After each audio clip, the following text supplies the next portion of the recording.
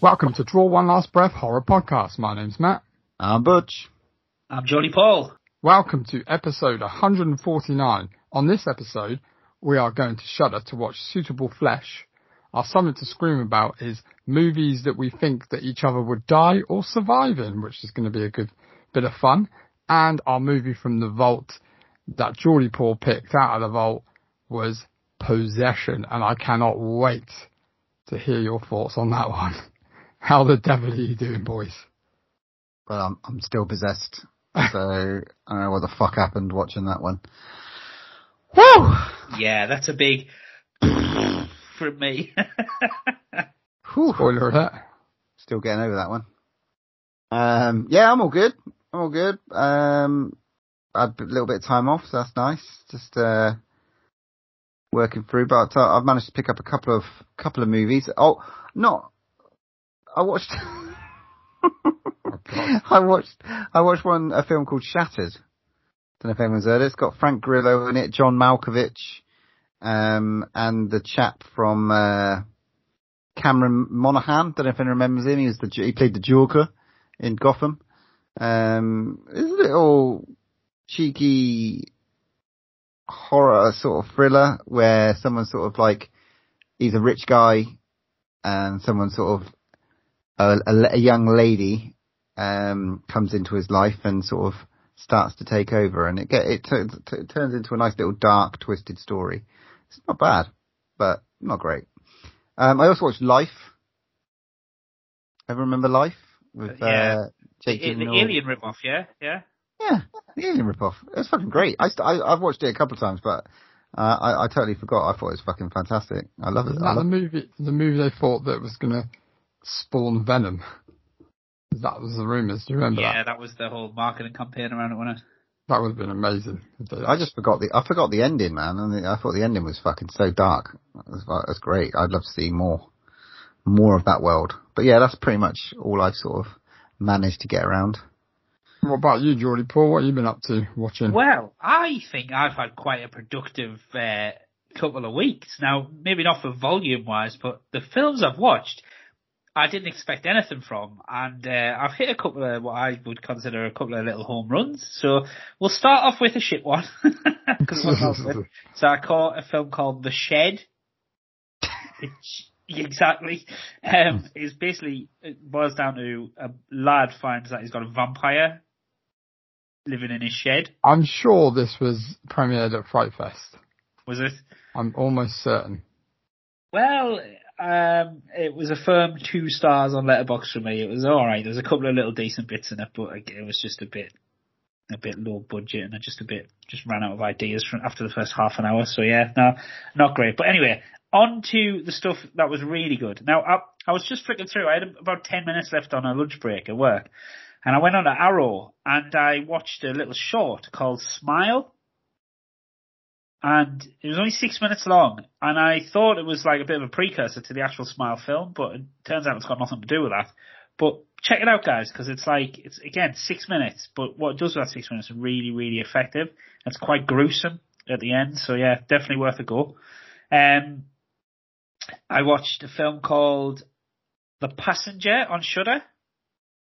Is this the Alien one? It's the Alien one, yes. Yeah. Do you know what? I've always picked this up and always looked at it and go, oh, that looks quite good there, and then put it back down. Never actually watched it.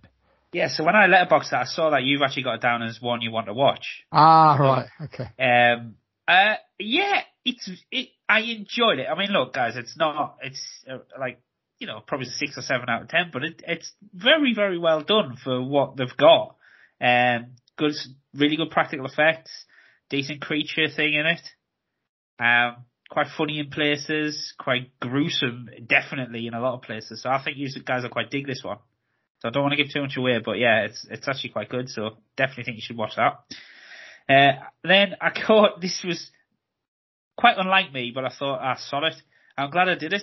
I saw, these random Facebook posts you get of forgotten horror films, smashing it on Netflix, them ones. Yeah. And then you go and watch it and it's shit. Well, I saw this and I thought, I'll check it out. What's this? And it was The Haunt. The Haunt. Do you mean Haunt or? well, I think is it The Hunt or is it Hunt? I don't know. Haunt, anyway. So, It's your obviously, thick Geordie accent. I think you're trying to say haunt. yeah, I am trying to say haunt. I'm trying to say haunt, darling, but I'm obviously coming across going, the Haunt Lake! Well, it's about a haunted house. Yeah. So you guys are both saying this. I know Matt, it's obviously saying it, but you've seen it as well, Paul, yeah? Yeah, a while ago. Yeah, it's great. I was, again, very pleasantly surprised by it. It was quite, I didn't expect anything from it. Started watching it thinking, it's going to be a bit throwaway. And actually, it was really, really, really creepy. I was a bit pissed off by the end of it. I thought they tried to sew it up, and I thought they should have just left it quite open-ended. Yeah.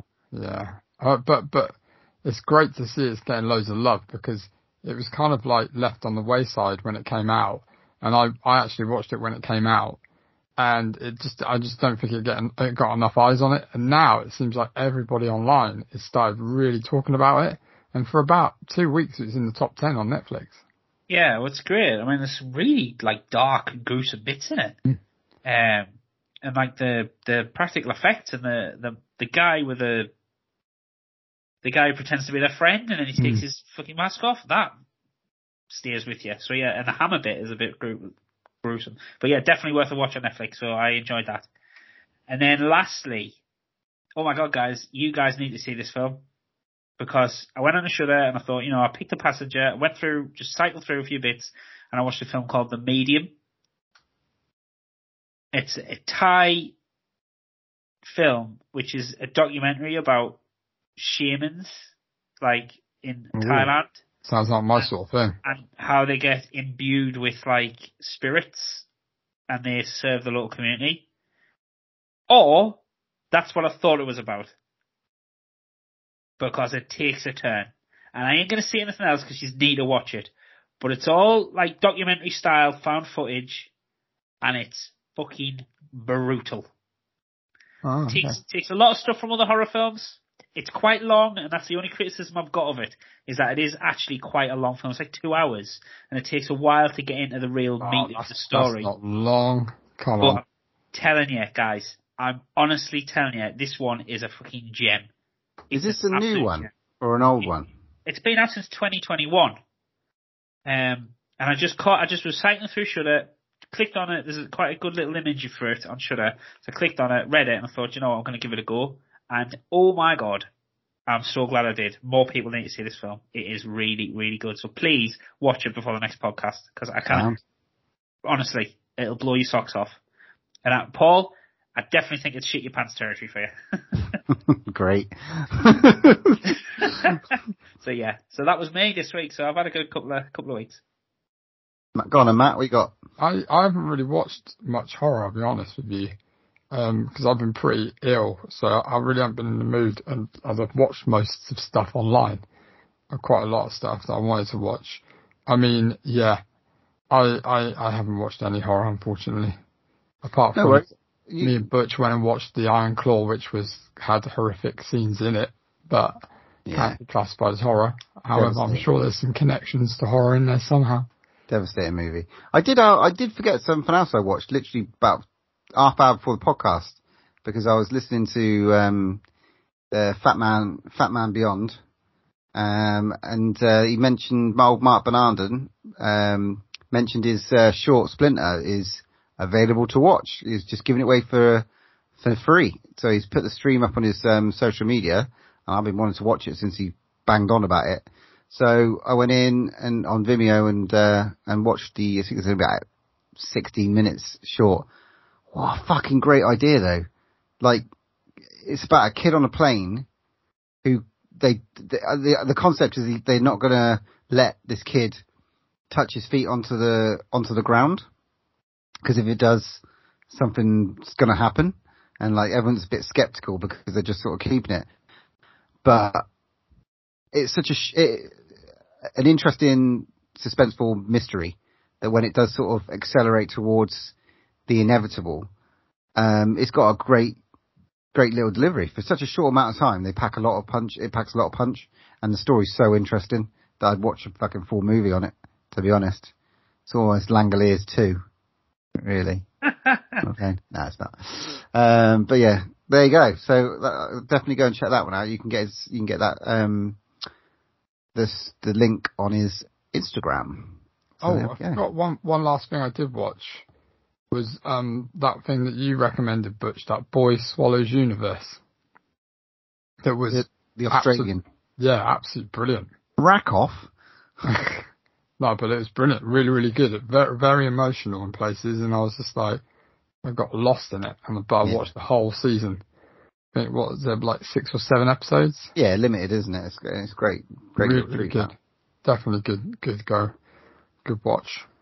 All right. Shall we get on to some news? Yeah. I'm going to go first this week. All righty. I'm gonna go first. I got on my first bit is, did you guys see that the Talk to Me Boys cleaned up at the Australian Academy of Cinema Awards? No, I did not. It's a bloody ace. They won 8 awards in total. So obviously every other kind of like medium of kind of awards apart from horror based ones. It was great to see them get some love from their own country. But they cleaned up with 8 awards. I think I'll give you the list of awards that they won, which is pretty cool. Where is it here? Got it here. So they won Best Direction in a Film, Best Lead Actress, which was cool for Sophie Wilde because she is fucking brilliant. And she was also in that Boy Swallowed Universe, which was great. Best Editing in Film, Best Hair and Makeup, Best Original Score, Best Screenplay, and Best Sound in Film. Sound, definitely, oh my god. But yeah, it's really good to see them get, a lot of love. It's nice to see them accepting all those awards, so well done to them. Who wants to go next? Alright, well, I got some groovy news. Bruce Campbell was confirmed after the success of Evil Dead Rise, from last year's absolute amazing horror, that there will be another installment in the Evil Dead franchise. So yes, bring that one on. Nothing else to offer there, but we're getting more. Why not? Why not after the success of that one?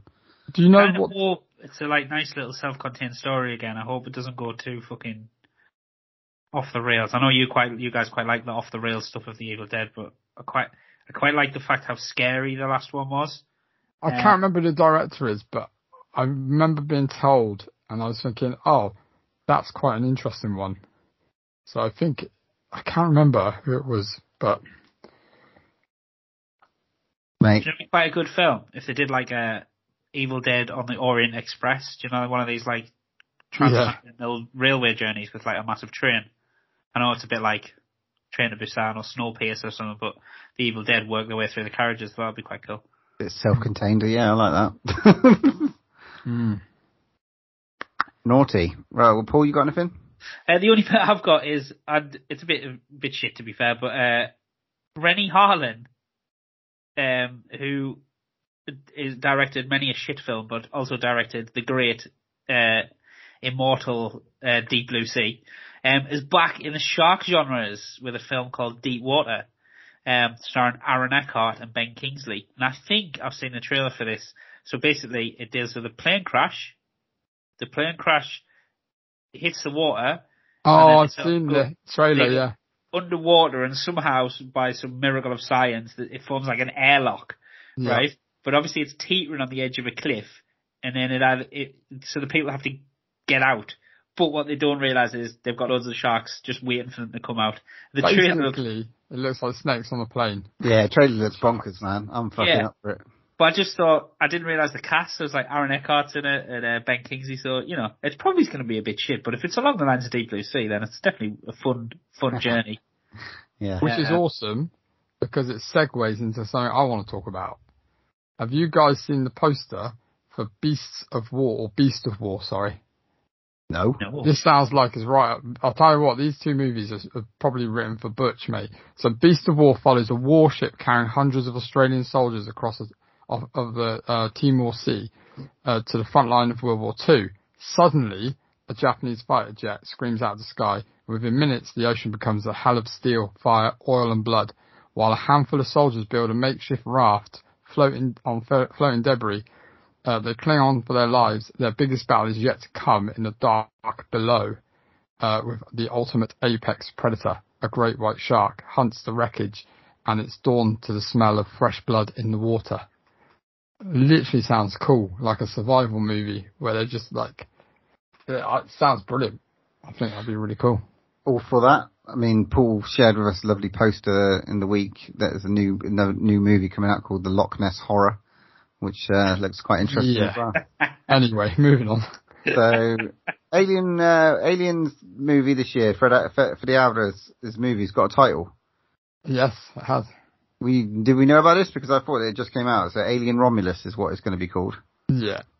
Alright, there we go. That's a good bit of news. And it's disappointing me that Paul didn't bring this one up, considering you birthed this idea, I feel. But, Is this about Prey? Yes!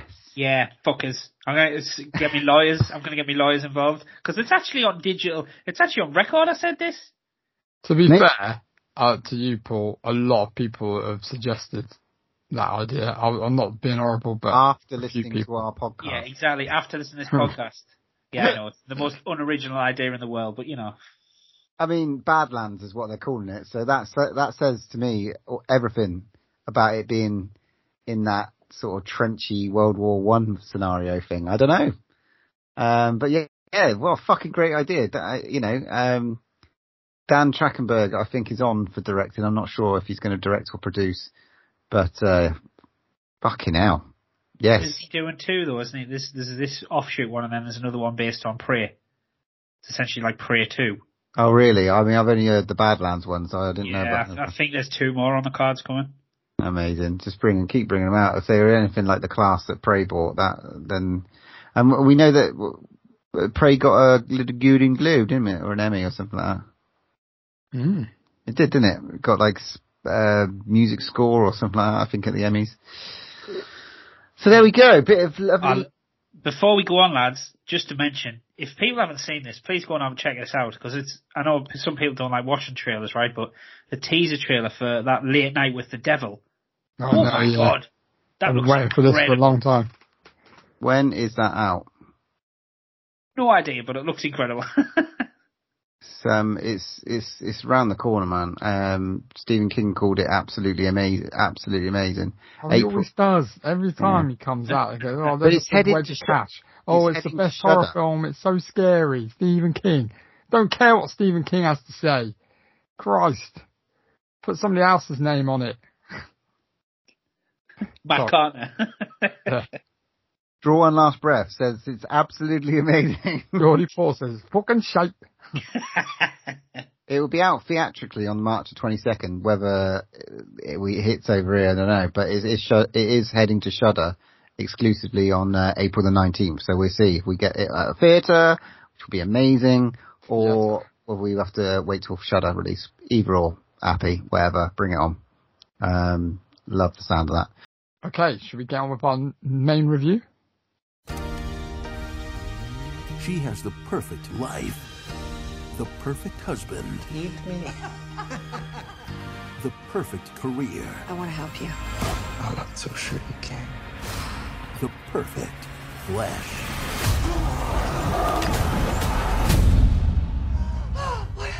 What just happened? From the Twisted psyche of Joe Lynch.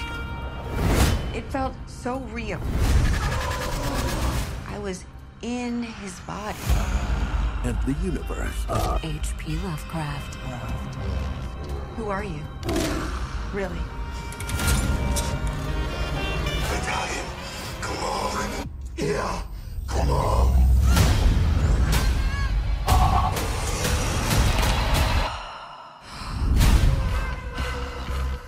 Lisa! Lisa! What have you done to me? You can't do this. Sorry. Wrong number. This is a magnificent body. It suits me. What's going on with you? Me? I'm just dandy. Brandy? You're that patient. What happened to Elizabeth Derby? You have to believe me, Danny.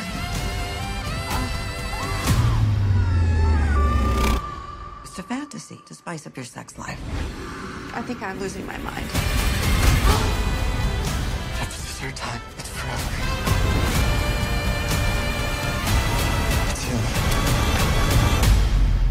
Hi, boys.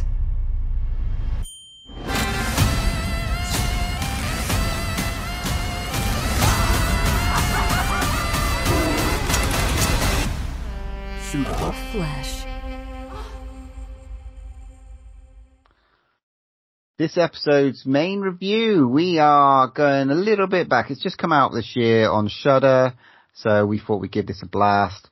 It's Joe Lynch's Suitable Flesh. A little bit of synopsis for this bad boy. A psychiatrist becomes obsessed with one of her young patients, who she later discovers is linked to an ancient curse. Talk to me. Let's go for Mr. Stevens, shall we?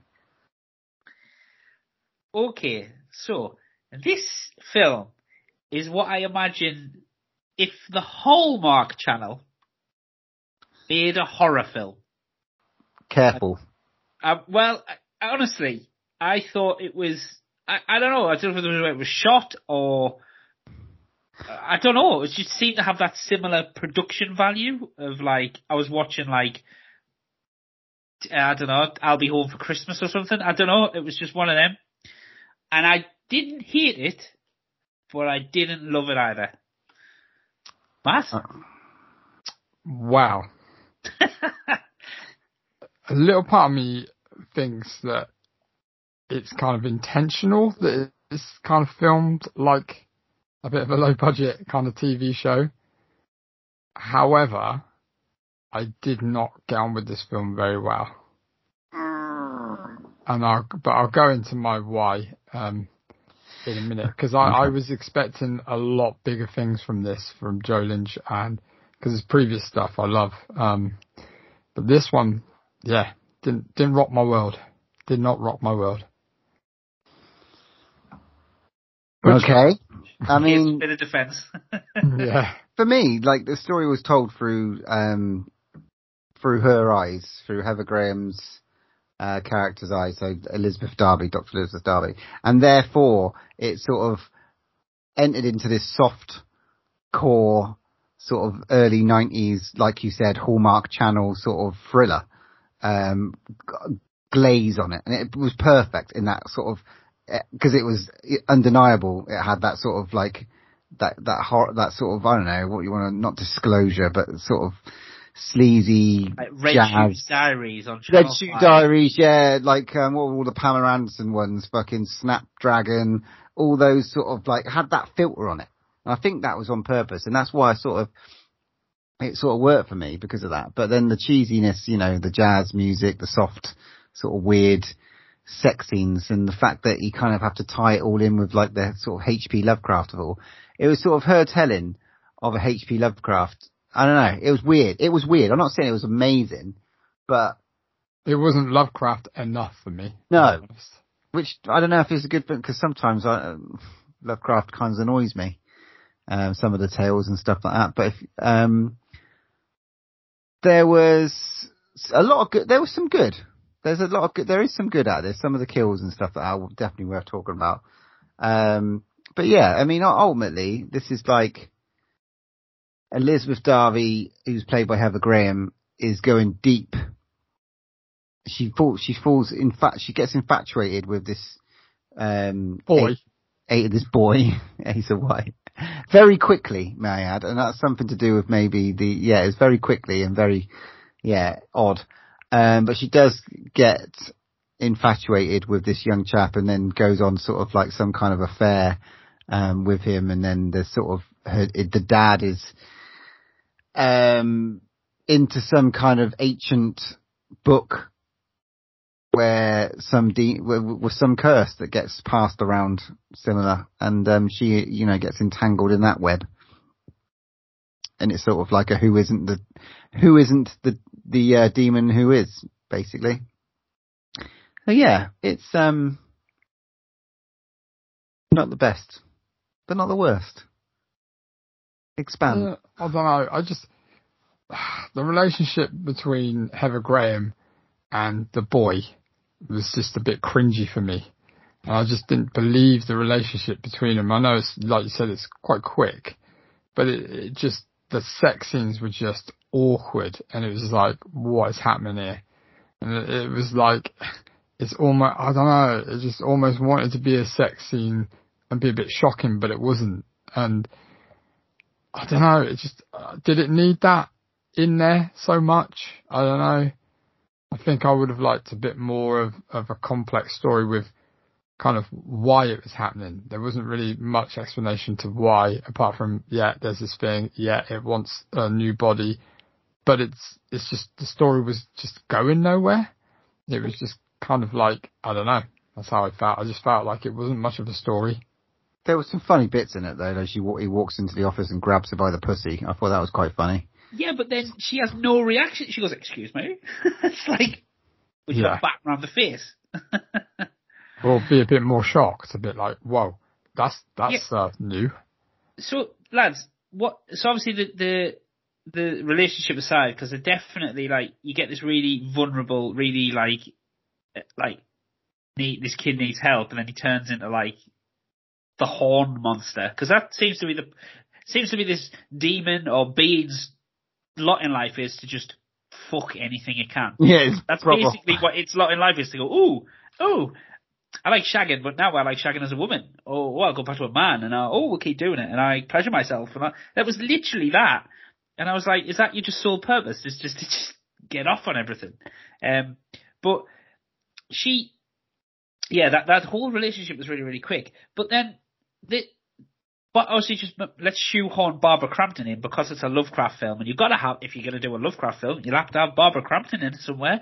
And that whole relationship with them two, like, you find out, obviously, that her friend, the doctor, is the one that had an affair with a patient.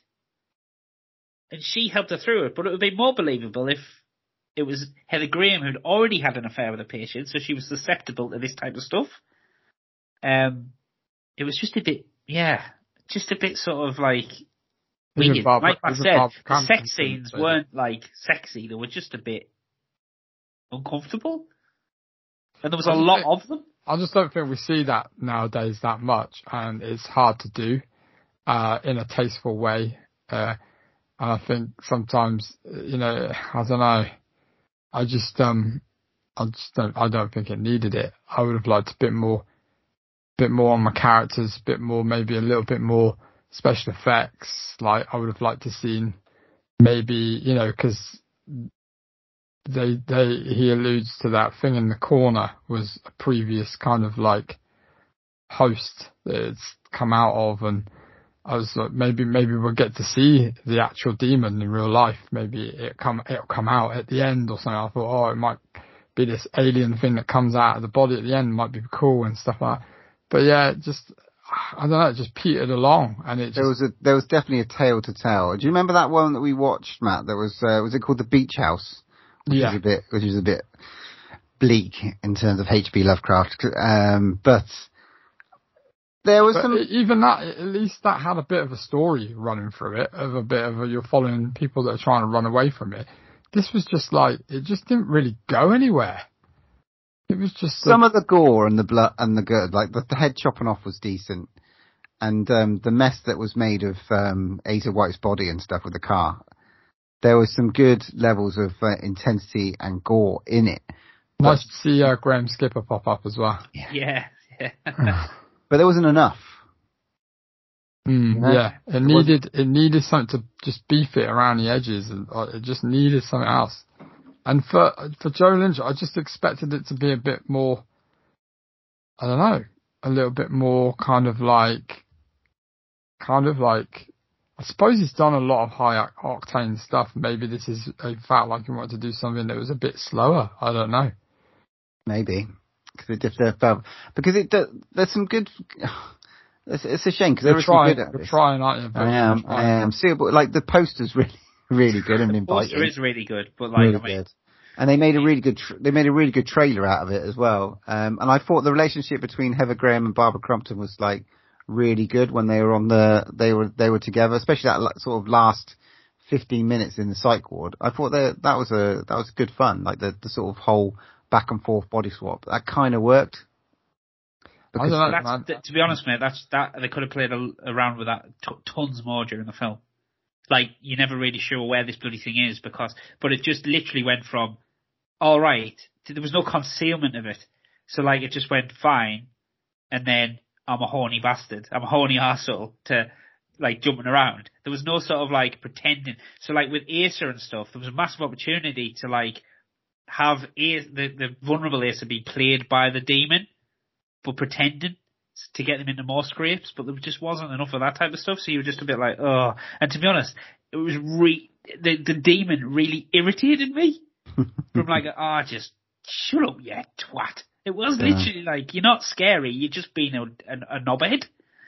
I mean, like, there was one scene where I was like, oh, it might be getting a bit interesting now, because I thought that there possibly could be more than one of these things, because there is a slight minute or second where I thought, oh, it's now inside her husband, because he's like, oh, let's do it again, and you used a knife, but it's not, it's just that he liked the kink of what she was doing, and he wanted to go again, because I thought, oh, the demon's now in him. But it wasn't, it was just that he was like, wow, that was cool, let's do it again. Well, I thought again, weird. You know, the police that came around, I thought the police were going to be like in on it, and they were like trying to protect the demon, and you're going to find out that's actually as part of this big cult, and there's loads of none of that. Yeah, because that was a weird thing, because, you know, the cop, and then it was, I can't remember what his name was now, I can't remember, like, investigator he was, wasn't he, or something. I thought that was going to come back in the storyline, but because he was introduced twice, and I'm like, oh, so he's actually nothing to do with the plot whatsoever. But, okay, well that was pointless. Yeah. Heather Graham is gorgeous. Like a scene was missing. Graham's gorgeous. The what? Well, if you want Heather Graham, just go watch Boogie Nights. I don't think she's that great in this, I'll be honest. I just don't think she actually really, I think she's a bit wasted in it, and she doesn't really shine in it. You know? Even Barbara Crampton couldn't save this film, and she was great in it, and, you know, but... I just liked everyone going around getting grabbed in the pussy. I thought that was quite fun. I thought the demon was quite fun. Move, wasn't it? Whoa, yeah. It's definitely one of those films where, you're right though, I would have seen that poster or that picture on the cover and gone, oh wow, I'm going to rent that. Awesome. And then 100%. and I go, actually wasn't that great. I won't be renting that again. I did like the body at the end though. Yeah. Slithering through the floor. I thought that was quite good. Although you're like, well, how is it still alive? How? Because apparently you've got to cut the head off. Yeah, but you cut the head off. Well, you've got to stop the brain. Demon. You've got to stop the brain working, isn't you? Yeah, I mean, it's like the worst rent-a-cop there with the gun. Just, yeah. They did use a bit of like artistic license on not artistic license, but the sort of continuity of the way that it transferred bodies. Like it had to be on the phone. All right, well, don't fucking pick up the phone, you know. But also at some point later on, it was like or for an STD. Well, yeah. Later on, it was just like he could mutter the words away from her, and it would, and they'd be. So he didn't. Sometimes they had to be on contact. Sometimes they didn't. So he didn't. The law was, I suppose, a bit blurred. There's also a really, really weird bit where, like, Heather Graham character's in the cell and she's like, looks at the guards and says, I'll suck you both off if you let me out. I was like, and they actually looked at each other and they were like, do you want to go first? Oh God. And then somebody interrupts, which was, thank God. But there were a couple of little, like, attempts at, like, comedy, you know, with that, like, the security guard, like, when I die, I'm going to stay dead, and there's all that type of shit where you're like, tonally you're trying to introduce these little tidbits when actually it's not a funny film at all. So don't, because it's weird. Even like the end where it's like Suitable Flesh and that like music comes on, it's like dit, and I'm like, oh no man, just, and the score pisses off, like I think Paul, you said it, little like just jazz instrumentals is that the play, I think not serious dialogue, and I'm like, again, no, I think that's intentional because I think it's meant to be shot as a TV movie. Because even if you look at the credits at the end, they don't roll like credits. They're like static kind of. I totally agree. I think that was very purposeful, and because it was her sort of tale and love story that she was sort of telling, and infatuation. It was told through those sort of Red Shoe Diaries eyes. I don't know. So yeah, but you know, not quite Ty West, But like, you know, in terms Nowhere of near Ty West, mate. How dare you? but it's not bad. It's not. And it's definitely not good. It's not bad. Doesn't deserve a bashing.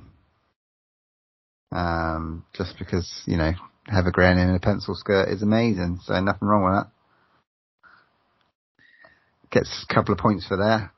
Well, there's the tagline of the film. Yeah, it's on Shudder. Go watch it. Make your own mind up. Or don't bother. Well, what are you rating this bad boy then? 4 out of 10. Ooh, Sorry, I but agree. For 4 out of 10 from me as well. it's getting a 6 for me. I was bored. It didn't entertain me. The storyline wasn't good enough. It just wasn't. I have to be honest with myself.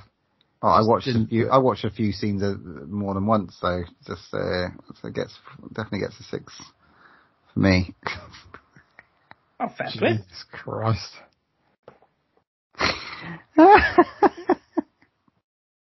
Anyway, have we finished bashing this film? I finished bashing it. Yeah. I bet you have. Which scene did he watch twice? Right, moving on to next episode's main review. We'll let you know. It's episode 150. We're finding a hidden gem. So, to be revealed. Alright, let's get on to our Something to Scream About.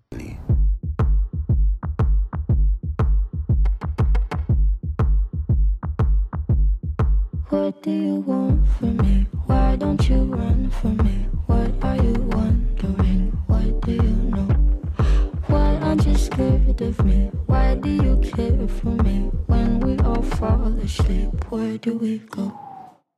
Okay, so this week, Something to Scream About. We thought it'd be quite fun to pick each other's brains and find out how we really know each other by picking a couple of films where we think that our fellow podcasters will either live and thrive in, or not stand a hope in hell of getting to the end credits and dying in some horrible way. So we'll go around the room. I think we'll each do a different person. So I'm going to do Butch. Butch is going to do Matt. Matt's going to do me. And we'll do the alive ones first, and then before we go on to the grisly deaths after. So, who wants to go first? Go on in. I'll go for. So I've got Matt. Matt, what do I hope So that what film is Matt going to definitely survive in? Well, I'd be nice to Matt for the survive Yeah. one. I put him in Lost Boys, and I thought he'd make a really good member of the Frog Brothers. I think that he's got lots of like knowledge in that sort of I thought you were going to say he'd really make a good sexy vampire. No, I didn't. I mean, you know, he could fit in either. He could be in. I think the vampires die, so we don't really want him to be a vampire with a leather jacket. He'd look cool, that's fine, but he's never had a leather jacket, so I don't know. You know that, but like, I could see him being Frog Brother, a long one, not a flasher one, a long one, and but you know, I could see him with a bandana. He knows the fucking law. They're a bit nerdy as well, and they don't really. I just think that he'd just bundle his way through with Corey Feldman and have a ball. So bum Corey Feldman. If you want, I said bumble, but you know. Easy now, easy. So yeah, I'm giving you the Lost Boys. I'd love that. I'd love being the third Frog Brother. I could be, definitely. Love that. There you go. And it's the 80s, mate. Best era ever. Perfect era for you. Mate, if I had a time machine, I'd go back there, mate, and stay there. Who's going next? So that's Matt Survive. Matt survives the Lost Boys. Survive the Lost Boys. Nice. Right I'll up go on Sunset with a saxophone. I'll go next anyway. So I've got Geordie Paul. So I've got Survives. Now, do you want the funny one or the serious one? Both, come on. So the serious one, I said that you probably survived Jaws because you've seen it so many times that you probably have the savvy to come up with the idea on how to kill him and not to go near him. I think, to be fair, Matt, I just wouldn't go on the sea. Or you'd have a bigger boat. But you'd be on the boat. Submarine. Yeah. Oh, did I mention it was Jaws 3 that you would survive? But actually, my serious one, no, not my serious one, I said you'd probably survive Sallow. Oh. So that means I'd do all the stuff they had to do? So you'd probably like to get spanked and eat shit. Wow. You probably get to the end. It's a normal night for a Geordie, isn't it? I thought you were going to say, like, I'd be one of the people doing the spanking, but never mind. Yeah. Thanks, Matt. Yeah. Just pop another breath mint in, get the taste of shit out my mouth. Yeah, because if you got to think, if you're doing that one, right, Paul is one of the rich men, because the only way to survive Sallow really is to be the one that's doing all the buggery, not the one being buggered. Either way, I'm not coming across great here, am I? Either I would lower my base standards to do anything so I would live, or I would bugger people. Sounds good. Two sides of the spectrum. Thanks, guys. You know me so well. Right. Fucking hell. Okay. So, mine for Butch. I had a good long think about this one, right? And mine's not, I mean, it could be a plethora of films, but it's actually, mine's more of a TV series. So I'm gonna, I think Butch would do quite well in the zombie apocalypse. So I'm gonna go for The Walking Dead. Alpha male, mate. I think, well, no, you were more like Eugene, to be honest, but, no, I think you would be, because you're quite sort of savvy, you like your nature and stuff, so I think you could live off the land quite easily. I think you could be a valuable resource in a camp. So I think you do well. Now, it's The Walking Dead, so we're talking slow zombies. I think you will be fucked in 28 days later. 100%. I'd be fucking dead within like the first 5 minutes, mate. But yeah, I'll give myself a couple of years, I reckon. Not as long as some of them. I'd probably... You'd be a TJ. Maybe a TJ, not... I would get way too long. not a Daryl. I don't really see myself as a Daryl. I don't think I'm quite there. No, I'd see you as I'm quite charismatic, like a cross between Ezekiel and like Aaron, maybe. Jerry. I'll be an Aaron. Yeah, Have me boyfriend. Nothing wrong with that. To the end of the world. I don't really care. Is that the one with the hook for an arm? Oh yeah. Easier being with a man at the end of the world than, I think. So we're, more alike. Okay. Brilliant. Cool. So alright then. So there's the 3 lives. So before we do the deaths, which one do you think you would survive in? Oh. Off the top of your head? I put society. Because I got no problem being, turning into one of those little fucking... You want to get shunted? Yeah, I want to do some shunting. Oh, you want to be the shunter? I want to be the shunter and the shunted at the same time. Oh, brilliant. Matt? What have I got? What? Sorry? What would you survive? What do you think you'd survive? Yourself? Wow. I don't know, really. I'd like to say, probably something like Dawn of the Dead or something like that. Because we've watched so many films like that. But then everybody has, hasn't they? So, yeah. Yeah, I think I'd probably go something like Walking Dead, because I know for a full fact I'd lose everything and just go full Negan. Definitely. And he survives, so. True. Either that or Midsummer, I'll probably just stay there and hang out with him and just be a weirdo with him. You look a bit like that kid with the blonde hair as well, to be fair. Yeah. Pretty much, yeah. I feel like that kid after this week, mate. Jesus Christ. Cool. Right, let's go straight on to the second one.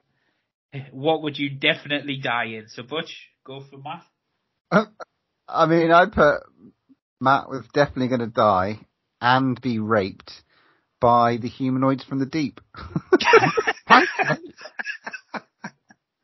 Not only die, but raped. Savagely raped as well. I'd like to point out, they're not. It's not a friendly rape in that movie.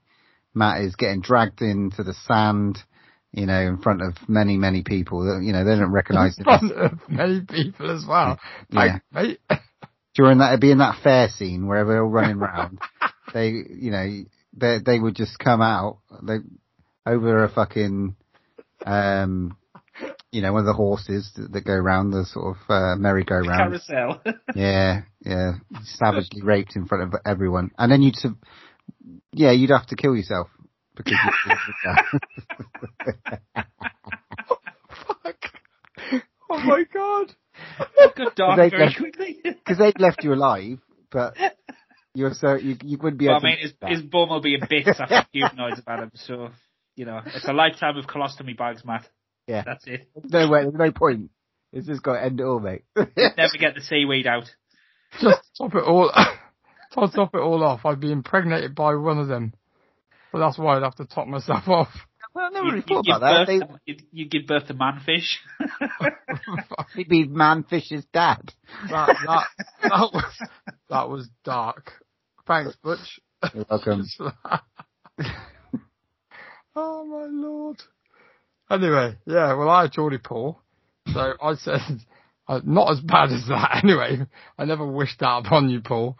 It wasn't a dream. It's just your wildest dream. I just said dog soldiers because you're a Geordie and you definitely get killed. Well, I hope I give them indigestion. because every Geordie gets killed in that movie, I think. Yeah, you know, and he is a Geordie, isn't he? That's the thing, Neil Marshall. Yeah. He killed all of his peeps, his homeboys in that film. It was ridiculous. But yeah, cool. Would I turn into a werewolf or would I just die? I'd just die, wouldn't I? No, you would definitely get like, I think like 4 werewolves would get each of your arms and your legs and like split you in like quarters. Nice. Be So William Wallace. whilst you're still screaming. Yeah. Awesome. I'm not surviving any werewolf films. Great. Sorry, awesome. Mate.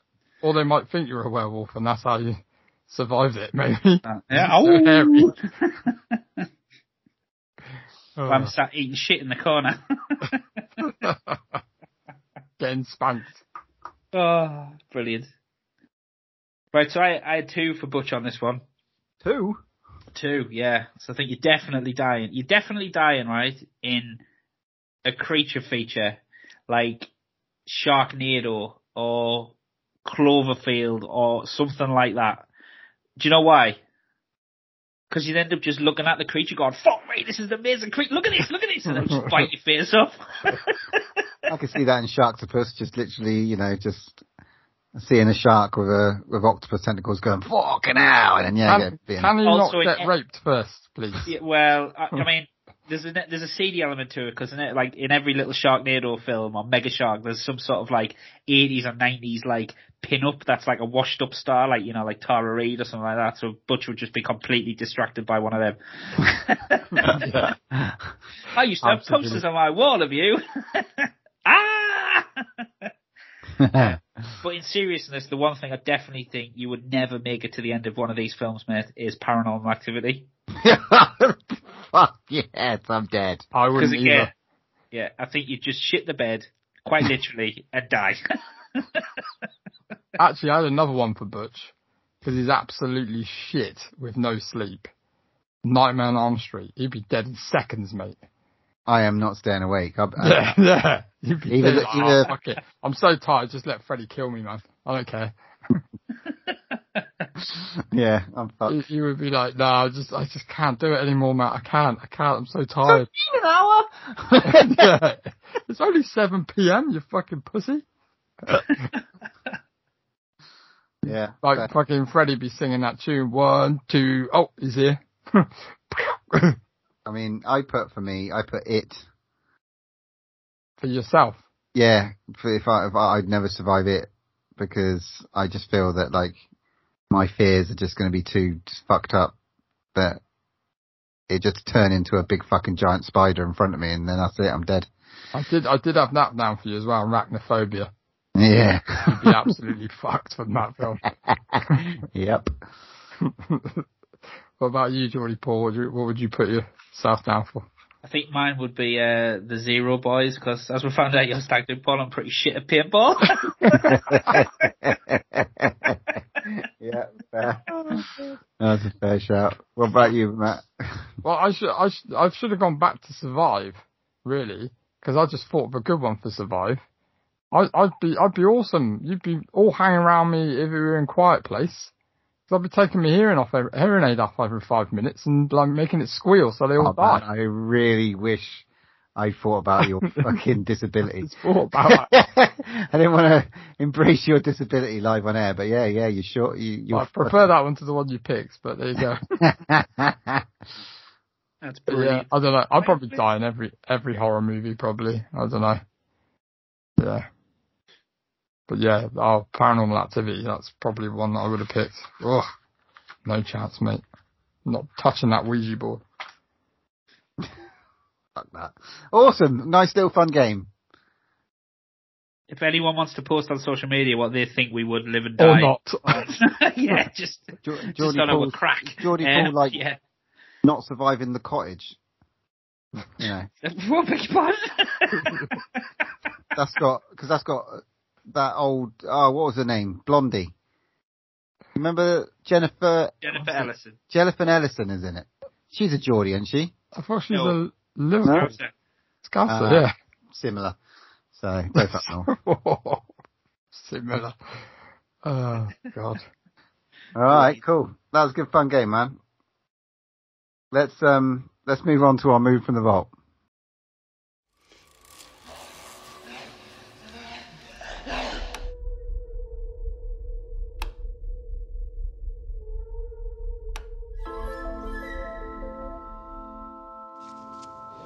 I've completed my job. That's why we want to rehire you. It's out of the question. And what would be the reason for your refusal? Family. Maybe all couples go through this. You have someone. Yes. Do you sleep with him? Yes.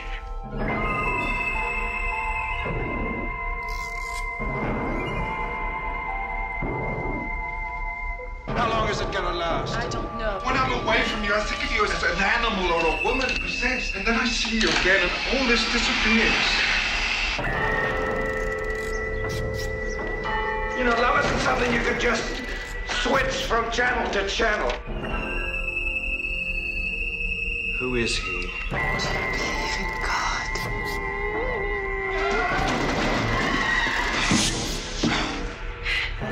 Is he there?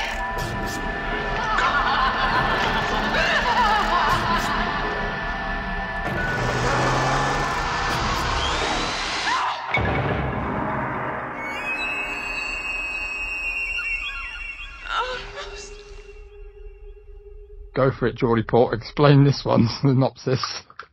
Okay, so this synopsis is, this pick, sorry, my brain scrambled already. So, this week I picked 1981's Possession, starring Sam Neill and Isabel Adjani. The synopsis is, what the fuck? No, I'm only kidding. A woman starts exhibiting increasingly disturbing behaviour after asking her husband for a divorce. Suspicions of infidelity soon give way to something much more sinister. So, boys, Butch, me and you have never seen this before. I watched this, and I'm not going to lie, at 3:30 this morning. So you can imagine, I thought I was on some fucking hallucinogenic drug this morning watching this. So, what did you think?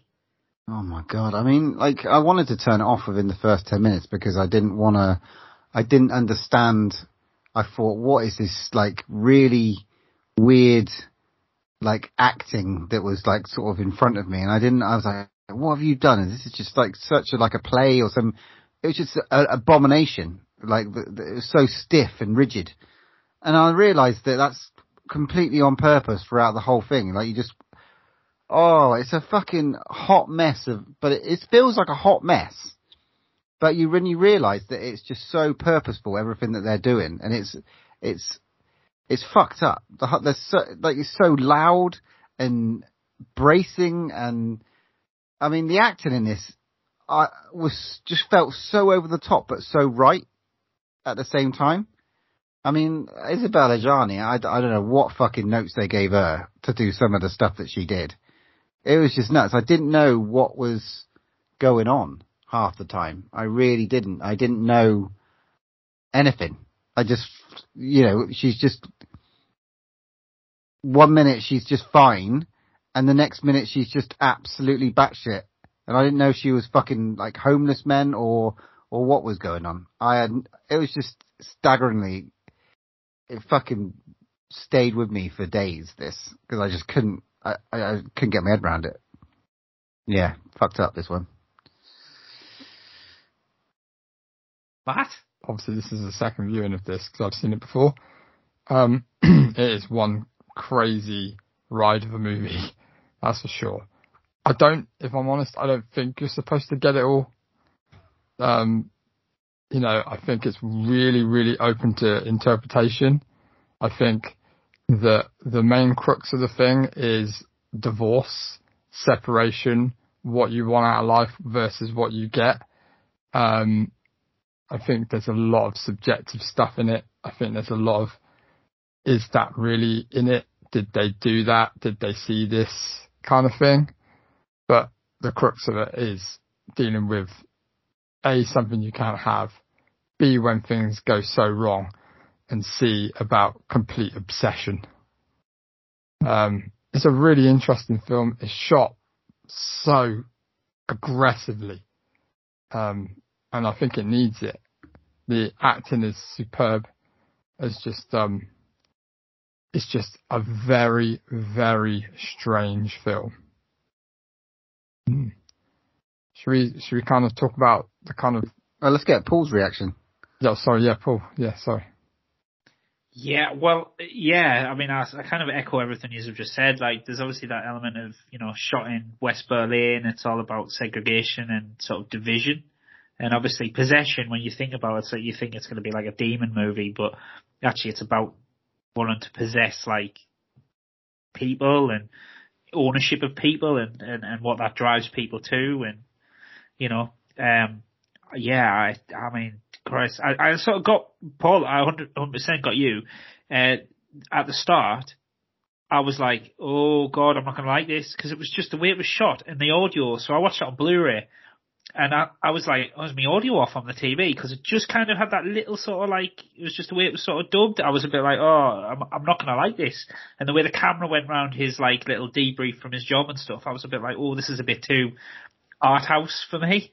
But actually, by the end of it, I think I was just all in. Because like you said, the acting and the performances are just incredible. I think it's a film that's light years ahead of its time as well. Yeah, it's haunting. She's just stunning, old Isabel Adjani, but also just putrid. The movie just makes her such a distasteful character, and it's kind of interesting, like the fact that she plays two people in this movie as well. There's almost like this. Well, does she? I don't know. Fucking, that's a. Or does she? But it does such a good job because you start off hating the bloke because Mark, who plays Sam Neill's character, has just come back from. Is he a spy? Yeah, he's a spy. He's a spy, yeah, for the Germans. Yeah. So he's just come back from doing that, which obviously he must have been away for a long time. They've obviously been isolated and alone. He's come back to expect just his life as he knew it when he left. She's obviously been away with good old Heinrich. Who is that? He's on another planet as well. Can't wait to talk about him. And like they have their son, and he quickly finds out that obviously she just wants nothing really to do with him. And then you sort of go, well, she's having an affair with one person, which is not really. Heinrich's just another one on the go. But then is she searching for something that she essentially can't have because of what happens in the end? But yeah, then you start going like, well, she's the monster. Then, this thing is the monster. And then it's sort of, they're all the monsters at the end. So yeah, it's brilliant, yeah. Yeah, because I felt so fucking sorry for him. I felt so sorry for the boy throughout this completely. I just like the son. I'm like, that kid is going to grow up to be like completely messed up with just all the stuff that's sort of going on around him. But like, he's come off and he's very, very solid, very quiet and very contained is Mark for the first part until he loses it in the cafe. And then I didn't know when they cut to that guy, that fucking scene with him like 3 weeks later, where he's an absolute mess and unshaven and is still in the same suit and just like rolling around in despair. I thought that was Finn House. I thought they were showing us another person that's been possessed. That's what I thought it was. I didn't see that as Sam Neill. It was like crazy that scene when it's sort of like he changes almost back. He changes into another character, another person in that scene. It's stunning. You know, going back to the restaurant scene, which is like where it really kind of takes a turn. It's so clever, that shot, right? Because they're so distant. If you notice, they're both obviously sat on this corner. They're both sat away from each other. And if you notice, there's no reflections of themselves in the mirror, which is behind them as well, which is like big, like, you know, they're so distant, they don't even recognize themselves kind of thing. And that's when it really kicks off in that scene where it just kicks off. That's when it will start. It just goes mental. Yeah. And it would be funny if it wasn't so like sad and painful to watch, like the fucking pylon, like when they just have to, like, you know, all the chefs or everyone just sort of coming on and bundling him because he just lost complete control. And it's like there's nothing that can like contain that, and apart from like fucking 20 people jumping on him to sort of stop him doing trash in the restaurant, you know, and getting to her as well. Because sometimes she is a piece of shit, and sometimes you think the violence and stuff that's there to sort of that's escalating between them is just going to get completely out of hand. Well, they abandoned their child for 3 weeks, right? That's what happened, right? Yeah. When he comes back and he got jam. shit on him, or he's eating jam, and she hasn't been there for 3 weeks. Yeah, that is fucking crazy, man. And what about Margie? There's some interesting like side characters. Like Henrik is fucking absolutely amazing. I don't know what notes they would have given him, but to like play someone who's got he's sorry in him. What he's done is so what, and like to somebody who's coming in blasé and like basically wants to you can tell he just wants to bash his head in, you know, but he's like, well, you can't, and he just slaps the blood, the weird violence in this, like the weird like escalation of like the blood and stuff like that comes to, like, suddenly he's got a broken nose through like backhands.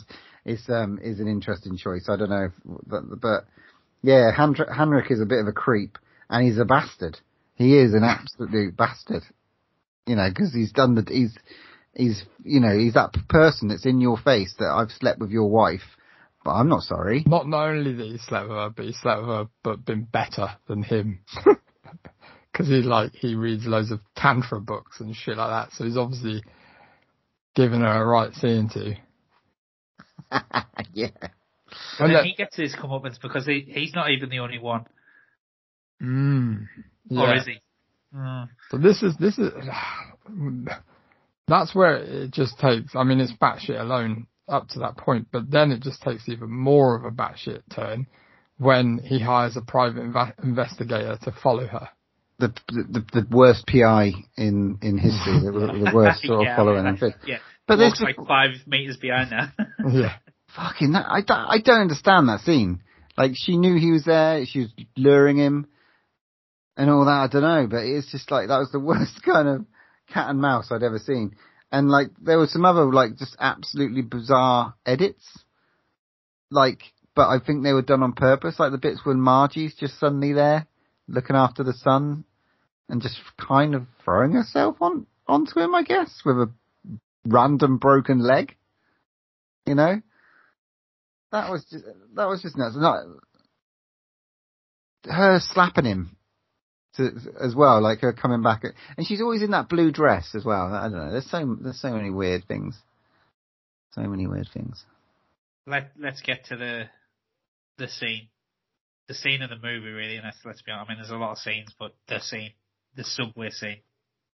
I was watching this with Sophie. Well, she was trying to read a book and she couldn't read the book because of the screams that were going on the fucking. I tried turning it down because it was so loud and just. It's one of the most visceral, the most craziest kind of scenes I've ever seen acted out in any kind of movie. It's just, it goes on and on and on. But it's harrowing, but it's also absolutely amazing at the same time. That just everything into that performance, just everything. She just gave absolutely everything, and you could tell as well. It's a classic. Like you can't take your eyes away from the screen. You're uncomfortable. You don't want to watch it, but you've got to watch it. It's so well done. Let me ask you a question. What do you think, or why do you think, or what do you think is going on with that bit? What I thought when I first watched it is that she was being like the entity. Something was happening to her. Something otherworldly. Like there was a demon there, and the demon was having a way with her. But I was like, as it slowly sort of went on and on, I'm like, no, she's having an episode. And everything's in her head, and she's just doing this because of her head. But then the physical stuff happens, and I'm like, okay, I have no idea. It was almost like at the end of it, because obviously the end of it's incredible. Like the wailing and the movements are bad enough, but then right at the end, I didn't expect that was going to happen. Where she basically just sort of, did she give birth to something? Well, this is the thing. Apparently, a lot of people say that it's a miscarriage. Right. So that's what she's going through. I mean, I don't know if that's the ins and outs of it, or if it's again a subjective thing where you've got to make your own mind up. Kind of like, is it because of the relationship she's had with this kind of whatever she's been having a relationship with has done something to her? Yeah. I just don't think really. It's like is she having an episode as a result of his absence, and therefore she's going off and misbehaving, and she's got mental health issues throughout the movie, and that's what we're seeing? Or is there that something else to it where there is this demon, and the demon is causing all this stress and all her reactions to everything, and this is like as a result, like, or is she giving birth to the demon? Because this is a scene that's back, right, like a what happened scene, right? This isn't like, this is a previous. I thought it was like a cutback or something like that. Like she was talking about what happened to her. Isn't that right? Or have I missed something? No, was this just a scene in the movie? I think it was just a scene in the movie, wasn't it? Like during she's walking around in a subway and then this happens whilst everything else is going on. This isn't like a scene where for some reason I thought she was telling this happened to me story. Like, whilst you're away. And I thought we were seeing like the birth of the demon. That was a possibility. I don't know. That's definitely a possibility. But so she's getting in a muggy water because the PI that she's murdered in the flat, his colleague / boss / lover, boyfriend, and obviously that will have been a big no-no in them times in that country. So that was a bit controversial. He goes looking for her, and then obviously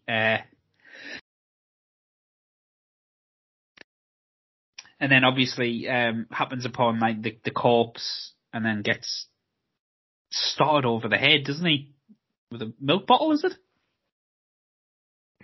Yeah, her savagery is insane when when sort of the change takes place, and like the creature is real because they see it, right? You know, he's real. The PI is real. So he's in that apartment, isn't he? And walks into the bathroom and sees something, right?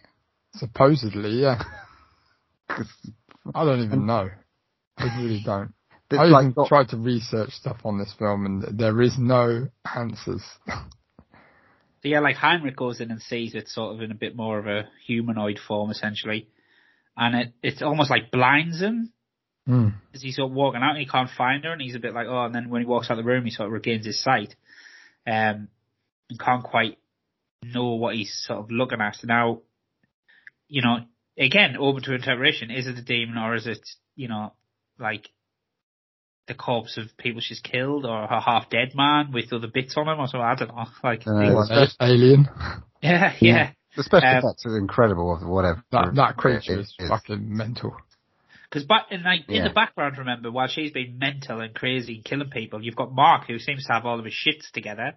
He's sort of like moving on. He's having an affair with the teacher, who is like essentially his wife's doppelganger. But just with green eyes. But again, I think that's meant just to say, I don't think that's who she actually is, but that's who his mental, because he can't let go of his wife. No, he wants his wife. So his basically brain has just said, oh, you're a nice person. I will transpose my wife's looks onto you, and you're everything I want in my wife, but I can't let her go. And then she's the opposite, where she wants something completely different. Yeah. But it turns out to be exactly the same at the end. Yeah, and then it turns back around to actually they're both as bad as each other, because obviously Mark starts to go down that route of like he's trying to sort of cover for her. I mean, the killing of Heinrich, oh my god, guys. Say that again, sorry Paul, I didn't get that. Oh, sorry, the killing of Heinrich, man. Like, that's brutal. Like, absolutely well planned brutal. out and well delivered. I mean, what a cover-up. Well deserved. Yeah, I mean, he's a piece of shit. But all you need is a mouldy old shoe and a feather. What the fuck? I mean, yeah, sure. Fucking hell. No MacGyver, is he? Fuck. And then, obviously, the demon, the fucking weird-ass, tangly spectacle that we see on camera, like, God. This, whatever the fuck is fucking her. He's making love to her for 24 hours. Or 2 days or something. Well, that's what do you mean? That's written down, is it? Thing. No, that's said in the film. Yeah, she says he's tired because he's been making love to me all night. Yeah. Bomb chicka wow wow. But yeah, she's loving it, isn't she? There's no pain there. There's no anguish. She's enjoying every minute of that. And he comes in and sees it, and yet his reaction to it is so befuddling. I don't really. Is he so stunned? Again, if you're gonna, the way I sort of looked at it, right, and this might be me being a bit hardbrow, but obviously because he's having this like affair with this lovely woman, right? So it's like thinking that's what he wants. He wants the nice version of his wife, but actually what he really likes is his real wife being sort of happy or being pleasured or whatever. So remember what happens with this tangly demon, what it turns into. It turns into Mark's doppelganger. Or Mark's evil doppelganger. So, in the same way that he can't let go of his wife and has this angelic version of her, she can't let go of her husband and has this, like, evil version of him. You know, this, like, off-kilter, like, edgy, like, not very nice. There's something sinister about him. And that's what she sort of, like, built up with the killing and all this type of stuff. Do you know what I mean? It's a movie about fucking a demon. So could be, mate. Could be. or do you not think that eventually Mark is a copy and she is a copy? His real wife has not there anymore, where she's always been a copy. Oh, there's that other layer, guys, in the fact that the German spies decide to try and kill Sam Neill for whatever reason. Well, and his wife. This is the thing. They get killed. Spoilers at the end. So, were they always doppelgangers? Was that actually, when he came home from being a spy, was it actually his wife, or was it all the time a doppelganger? You know? Mate. Layers of such layers a and layers. What it is a fucking, and it's long. Long. Like, we got over a 2 hour movie of just absolute exhausting acting. Mind bending. It's exhausting. But you tantalizing as well, and it's something that you can't really turn away from because it's kind of hypnotic, I would have said, and it's so over the top, but it fucking works. You know, this is like a proper movie. I don't know if this won anything or if this was like completely and utterly brushed over. I don't know, but tell us, Matt. Do you know what? There's not a ton of facts out there. There's a lot of breakdowns and a lot of synopsises and stuff like that. But again, all these people are just making assumptions of what they think or their point of view and stuff like that. There's no set in stone kind of like answer to what's going on. Before you do it, I did just have a look at the Cannes Film Festival in 1981. Yeah. He won the Palme d'Or and she won Best Actress. So that's I feel pretty. That's awesome that it did have that sort of level of recognition. That's pretty cool. So Isabelle Adjani is reported saying Possession is the only type of film that you can do when you are young. He is a director that makes you sink into his world of darkness and his demons. It is okay when you are young because you are excited to go there. His movies are very special, but they totally focus on women as if they are lilies. It was quite an amazing film to do, but I got bruised inside and out. It was exciting to do. It was no broken bones broken, but it was like, how or why did I do that? I don't think any other actress ever did 2 films with him. And apparently after this film, after seeing it, she actually tried to commit suicide. I don't know if that's 100% true, but it affected her pretty bad. This film was heavily censored for its US release, and apparently it was banned in the UK for a while until about 1999, I think. This is a strange one. I've got to look up this video. But Rosamund Pike reenacted the infamous scene that Isabelle Adjani did in the subway for a music video by Massive Attack, Voodoo in My Blood. I don't think I've even seen that video, but now I want to go and watch it just to see how it was done. A number of critics deny the creature with tentacles in a physical reality. It may be a reflection of Anna's psychosis, the product of Mark's inflamed consciousness, unable to accept his wife's betrayal, or a kind of revenge for the director traumatized by his own divorce from his ex-wife, which I thought was quite interesting. If you look at the graffiti in the wall in the subway, there's a graffiti reading, "You're just another brick in the wall," with an anarchy symbol. You can see that. And that is everything I've got on it, really. Yeah, this was a diamond. Well, we're going to rate it. After that discussion, it's a 10 for me. 10? Yeah, I think this was fucking... Wow. I thought this was fucking incredible. I thought it was going to be absolute tripe after when I was getting into it, but you just I'd watch it again. I think, well, that'll give me a break for a little while, but yeah, it was just, it was nuts. I've never really quite seen a performance quite like that, to be honest. Yeah. It was fucking amazing, quite frankly. Proper movie. Surprised that this one doesn't get talked about as much as say the likes of The Exorcist and stuff like that, because this has got so much more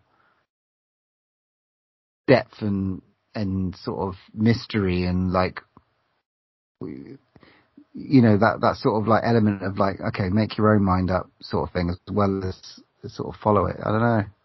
I think probably because it is a head scratcher, isn't it? That's why. That's the problem. I think it's so complex and there is no answers, and it's a bit too weird, and it is very, in certain areas, a bit arty and stuff, but I think that's probably why it's not so mainstream. It's like, it's a film that you watch and you go, fuck me, that was crazy. And like you said, it sticks for you for days because you just keep thinking about it. And the first thing I wanted to do is read up about it. What did that mean? What did this mean? Because I didn't quite, understand what was going on. But for me, it's a 9. Yeah. Admirable. Yeah. Quality. Paul? I'm going to go 9 as well. I don't know. For some reason, I can't give it a 10. I don't know why. I can't really I just think if it was a 10, it's like something I wouldn't, if it's a 10, it's got to be something I would go and rewatch, like Alien or Aliens. It's like, I wouldn't do this with this, but it definitely deserves its due. Just because I'm marking it down probably for a rewatchability, it's probably a bit unfair, but that's why I would say I'll give it a 9. That's fair, man. Yeah, I think that's where my point is. The enjoyment factor is that while I thought it was amazing, I did.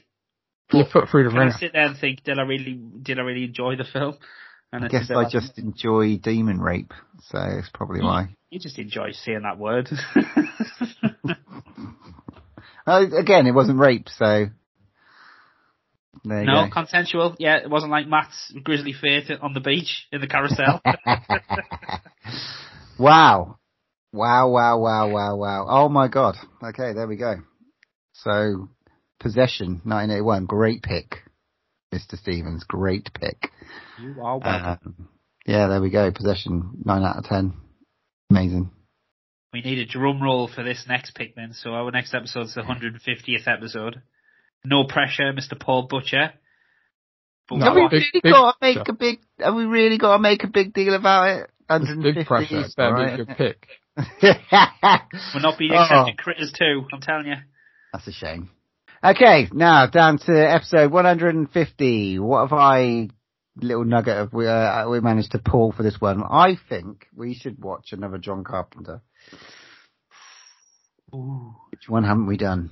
Salt 613, haven't done that, and then The Fog. So, but I think I'm going to go for Big Trouble in Little China. Yes! Yeah! Amazing! All of the reflexes. Oh, I know. Come on, that's a bit of Kurt Russell. Pulled out of the bag there, Sonny. So, do you know what? I wish we could just go back. The Pork Chop Express, mate.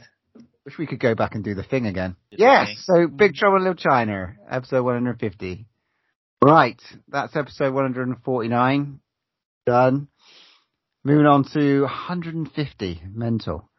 We have got our main review is going to be a little bit of a surprise, and we've got another surprise for us. I'm going to scream about, which is going to be really fun. We've got a listener on, like a little competition winner. Take a wish. And I've just pulled out the bag for our 150 episode, Big Trouble in Little China. Come on, lads. Can't bloody wait. Is there any one more thing to say? When there's no more room in hell, here's another podcast. I am the devil, and I am here to do the devil's work. You can follow us on Twitter @DrawOneLast, Instagram @DrawOneLastBreath, or pop us an email at drawnelastbreathpod@hotmail.com.